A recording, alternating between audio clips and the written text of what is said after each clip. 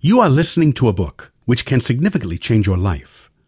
I want your life to change from one level to another. You do not have to sleep on your gift. You must use it. The world needs it. The kingdom of God is waiting for your manifestation. You have something big inside you. You may feel ordinary.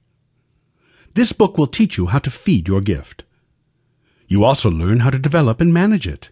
The gift determines how far you can go, whether in sport, business, and basically in anything you may be doing right now.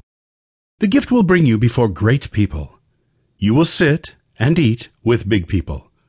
How do you then work on the gift? If you think you are a star, you are probably a star. If you think you are great, you will start acting in a certain way. The universal laws are reacting to your behavior. Gift is your key to a better you. You have to believe that you are special and expect your life to be that way. This is essential to living an abundant life. You are blessed beyond measure. God is always in a blessing mood. The gift has no price tag. You decide how much people have to pay you. If you are not using your gift, people will decide what to pay you.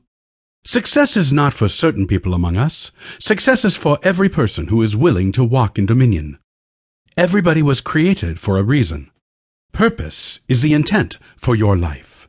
Successful people somehow have figured out why. Only the manufacturer knows the purpose of a machine.